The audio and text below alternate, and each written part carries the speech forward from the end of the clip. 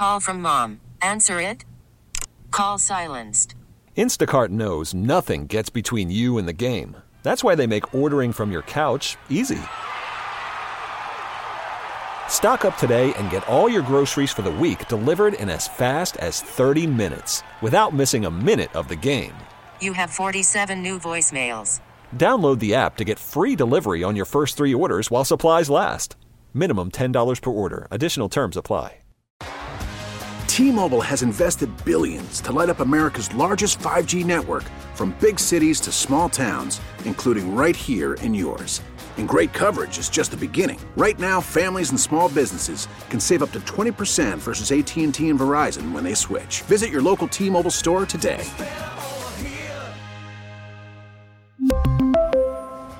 Plan savings with 3 lines of T-Mobile Essentials versus comparable available plans. Plan features and taxes and fees may vary. 7:43, 17 till 8. Tommy Tucker, WWL, joined by Colonel Jeff McCausland, CBS military analyst. 3 troops from Georgia, U.S. troops killed by that drone strike at the U.S. base in Jordan. Good morning, Colonel. How are you? Tommy, I'm doing well, but it's certainly a very, very sad day. It is. And, I was listening to one of the moms of the one of the soldiers that were killed, and I can only imagine how. I don't know how parents do it. I honestly don't. And I know parents that have had children deployed in Iraq back in the day when it was when the war was going on there, and I don't know how she lived. I honestly don't, because I guess what I'm trying to say in my clumsy way, Colonel, is that the military families, they pay a price as well, just in terms of everyday worry about the safety and sacrifices that their grown adult children are making. Tom, at one time I said in front of a group with my mother present that my mother had gone through World War II with my father in the Merchant Marine, and his ship was sunk, and he was missing in action. At the same time, her brother was shot down in a bomber in the Pacific and survived after being badly wounded. In 1950, her younger brother was at Chosin Reservoir in Korea, was wounded 3 times before he was evacuated.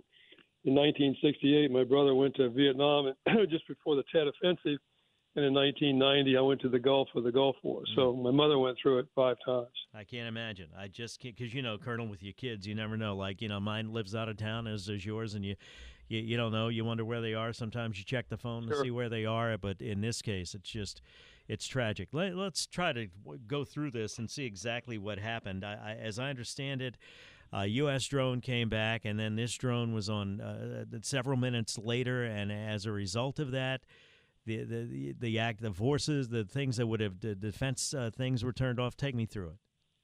Yeah, it appears that was the case. The U.S. surveillance drone more likely was coming back to this base called Tower 22 in Jordan. Now, I think it's important to understand the geography here. Tower 22 is in the very northeastern corner of Jordan, right at the nexus of the borders of Iraq, Syria, and Jordan. Logistical intel base, training base for the support of U.S. military and allied operations still ongoing in Syria and Iraq against any remnants of ISIS. That's why they're all there.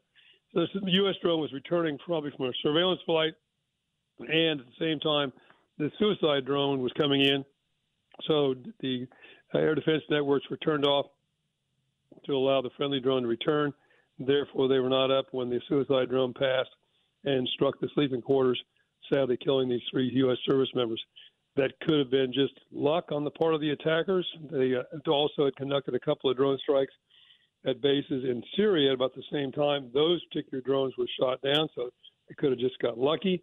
They might have been monitoring that particular base and knew that they flew drones about that time and decided they'd piggyback on the one when it came back. They may have figured out some way technologically to electronically get the defenses to shut down for a few seconds to allow the drone to pass. Unclear, but Central Command is already beginning an investigation to find out what exactly transpired. And what does it mean going forward, Colonel? That's my concern, because if they, by serendipity, discovered a weakness, then they're certainly going to exploit that. And can the United States do something in the interim while all the investigations are going on to make sure it doesn't happen again? Well, that's exactly the point. I would say they're going to conduct an investigation and obviously conclude that as quickly as they can to ascertain what did happen, and then, if you will, alter our defenses, make sure it doesn't happen again. So when it comes to, the Iran-backed militia regional resistance factions. Iran is saying, I don't think the government's taken responsibility. Do we know who did this? We believe it's a group called Kataib Hezbollah, often called KH. This is an Iraqi Shiite militia group backed by Iran. I think it's important to differentiate between backed by Iran and directed by Iran. Backed by Iran, meaning they're provided resources by the Iranians, money, weapons. Was this drone perhaps manufactured in Iraq or in Iran? That's possible, or the munitions on board. It doesn't mean they're necessarily directed by Iran. That meaning it's unclear to me that Iran necessarily said attack this base at this time and kill as many Americans as you can. So that sort of differentiation is an important one. I'm sure one thing that U.S. Intel is trying to do right now is, first of all, make sure we have identified exactly which group conducted the attack, likely KH, and then look at the targets that you're going to hit in response to that, and also look for that smoking gun that connects Kataib Hezbollah more closely with Iran in terms of the planning and execution of this particular attack. They certainly aren't giving them, when you look at the difference between backed by and directed by, I'm thinking, well, they certainly aren't supplying these, what are we calling them, militias, factions? Militia groups, yeah. Militia groups. They aren't giving them to them just to collect, right? I mean, they do have a reason for giving them to these groups. So how do you really determine directed by as opposed to a direct order? I mean, it's implied what they want them to do, right?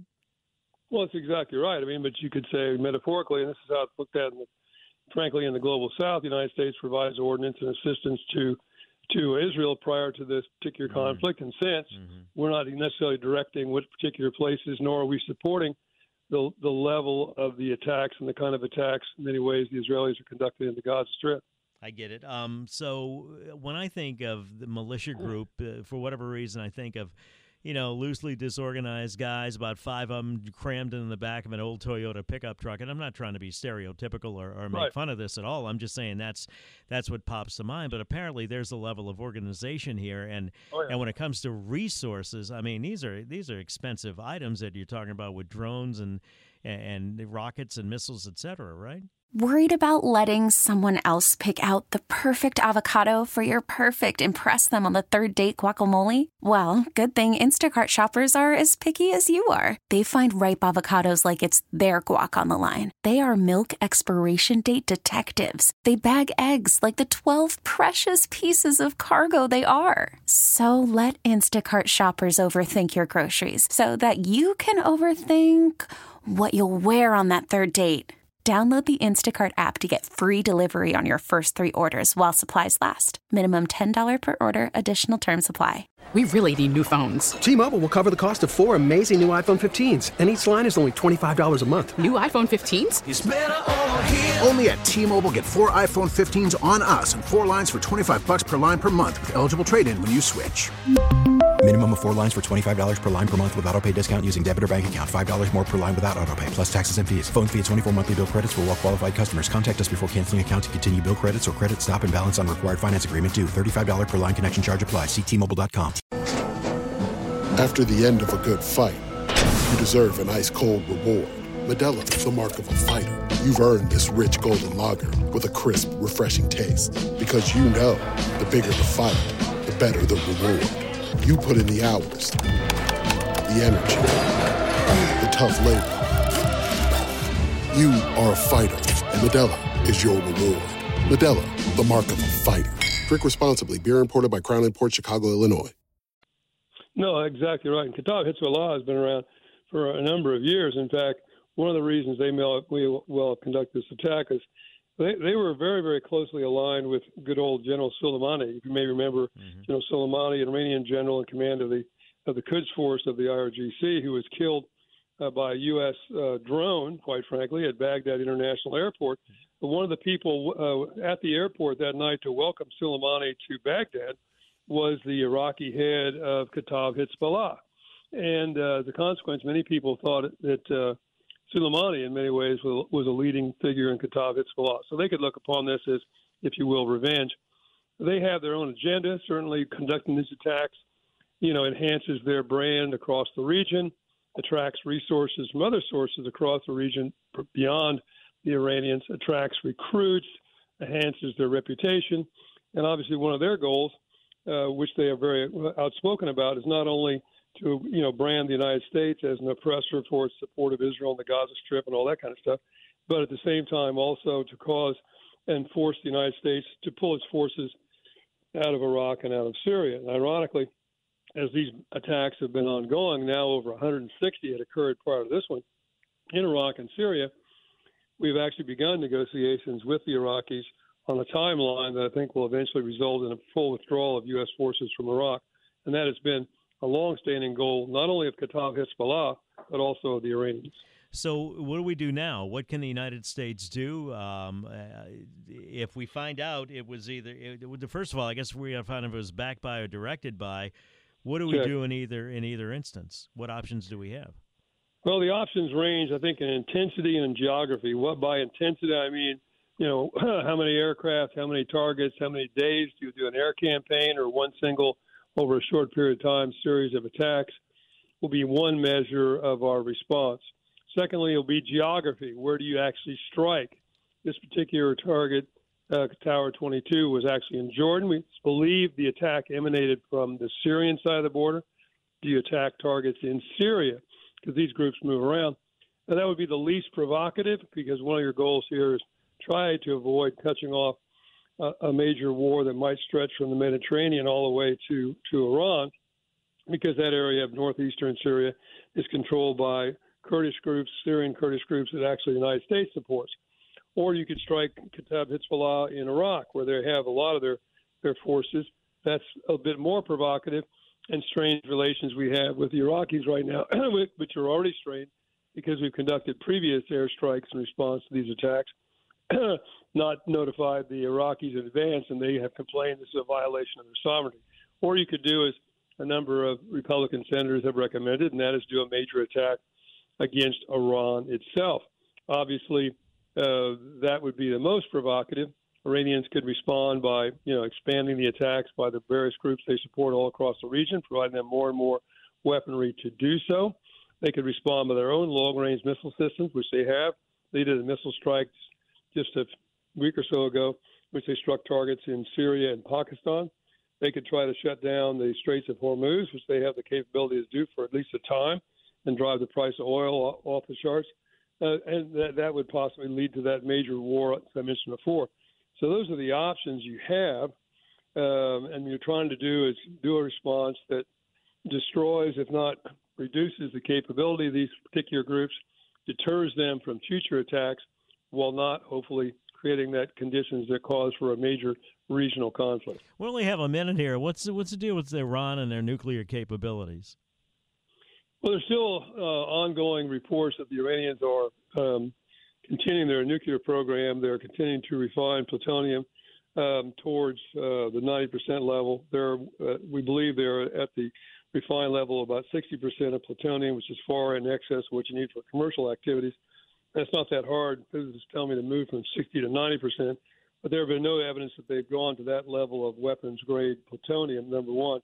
Number two, I think the most interesting thing is their demonstration of their long-range missile systems. This missile, like mentioned before, that they launched against a group in Idlib in Syria in response to domestic terrorism in Iran itself, I think was a demonstration of their capabilities to make sure the United States and Israel understood they had that kind of long-range new missile, but frankly also was demonstrating it to potential clients around the world that might want to buy one. So there are vast improvements in their missile system. They have not conducted any tests, and I still believe, even though they seem bent on moving in the direction of a nuclear weapon, it's unclear to me that they've made the decision to move across that threshold. Some argue they just want to move close enough to the point where they could get a warhead quickly, but not be provocative enough to cross that threshold. Obviously, you can argue that particular point either way. And then last but not least, it's one thing to create a nuclear device. It's another thing to miniaturize it, create a warhead, and do all the things necessary for that to survive launch and reentry. Unclear to me yet that the Iranians have that kind of capability. But they still, if they think pressed it, could obviously achieve that probably in a year or so with some effort. Thank you, Colonel. Appreciate your time as always. Colonel Jeff McCausland, CBS military analyst, taking a break, 7:56, traffic, WWL.